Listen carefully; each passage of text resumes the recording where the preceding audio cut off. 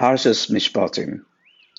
The Alter Rebbe picks out a very important and profound pasuk. The verse says, "V'lo sihya meshakelo v'akara be'artzecha." If you keep the mitzvahs and do everything as I tell you, there won't be any stillborn, miscarriage, or even a barren woman in your land. And the Alter Rebbe explains that although it speaks at Alpi level pshat, at the level of pshat, that's true as it says, but of course there are deeper meanings parallel at the same time. And why does it say in your land? It talks about the person, the woman, but why the land? In your land. So the Alter Rebbe explains that it means also at a spiritual level, the land above.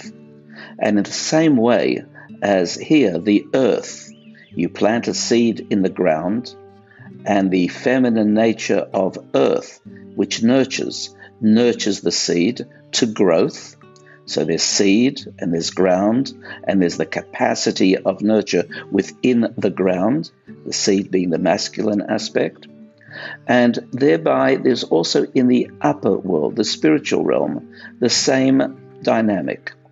The upper world, which is Malchus the Atzilus, that is the level from which Jewish souls flow. There, that earth also needs to have its capacity to nurture the seed. And just as down here, in order to facilitate that dynamic, we need to first prepare. We have to till the soil, we have to plow the soil to create optimal growth and nurture for the seed. Likewise, in the upper realm, there is a process of nurturing and there's a process of tilling the soil and plowing to allow the capacity to nurture to optimize. Interestingly, that capacity of plowing and nurturing, even in the upper realm, devolves on us down here.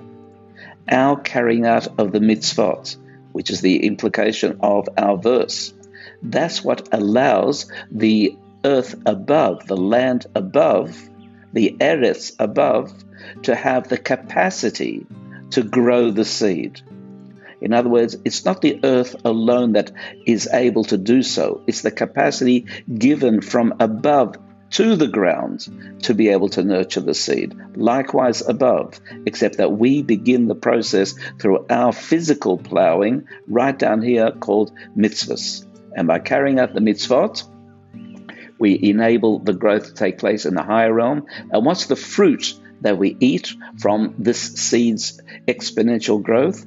The fruit is, and we ourselves gain that fruit from above, that is the capacity to love Hashem truly in a complete state of altruism, in a state of awe, yira, ahava, and yira. They are the fruit that we gain from our actions. So this is how the Alter Rebbe explains a much deeper understanding of what ostensibly might have appeared on the surface to be quite a reasonable, logical cause and effect relationship. You do the right thing, and there won't be any stillborn, and there won't be any barren, and that means the earth itself won't be barren, and it won't be stillborn, so to speak, all that effort gone to waste, so to speak, and therefore we're now having a deeper implication. Let's see if we can do a little meditation that we can internalize that into our own life. So gently close your eyes and just become aware of your inner self, your heart pumping blood, creating circulation within the body that maintains life. Keep in mind, observe the heart pumping. And as it does, it produces feelings and emotions.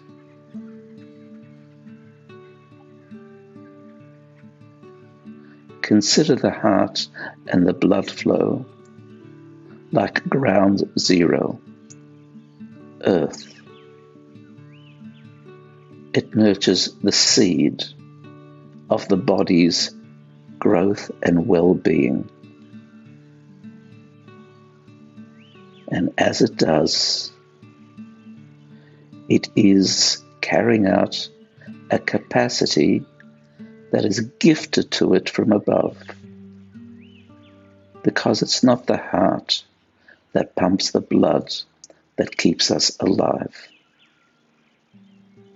It's Hashem's flow of life, neshama, flowing through the heart that maintains the pumping motion of the heart. It's the soul power from the higher realms that enables us ultimately to remain alive. Dwell on that. Recognize that. And then note all those moments of absolute happiness, nachas, a sense of supreme pleasure that you have ever experienced, and please God, will continue to experience. It isn't just a result of feeling heartfelt.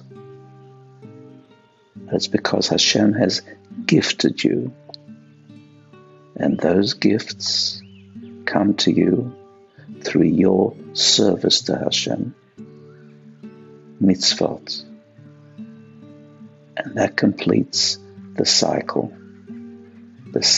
of life. Spend a moment recognizing that the life force flowing down from the higher earth, the higher land, enables you to have those moments of supreme pleasure and awe through the functioning of your body, through your heart. And gently open your eyes as you become aware, and take to heart and keep it for the week.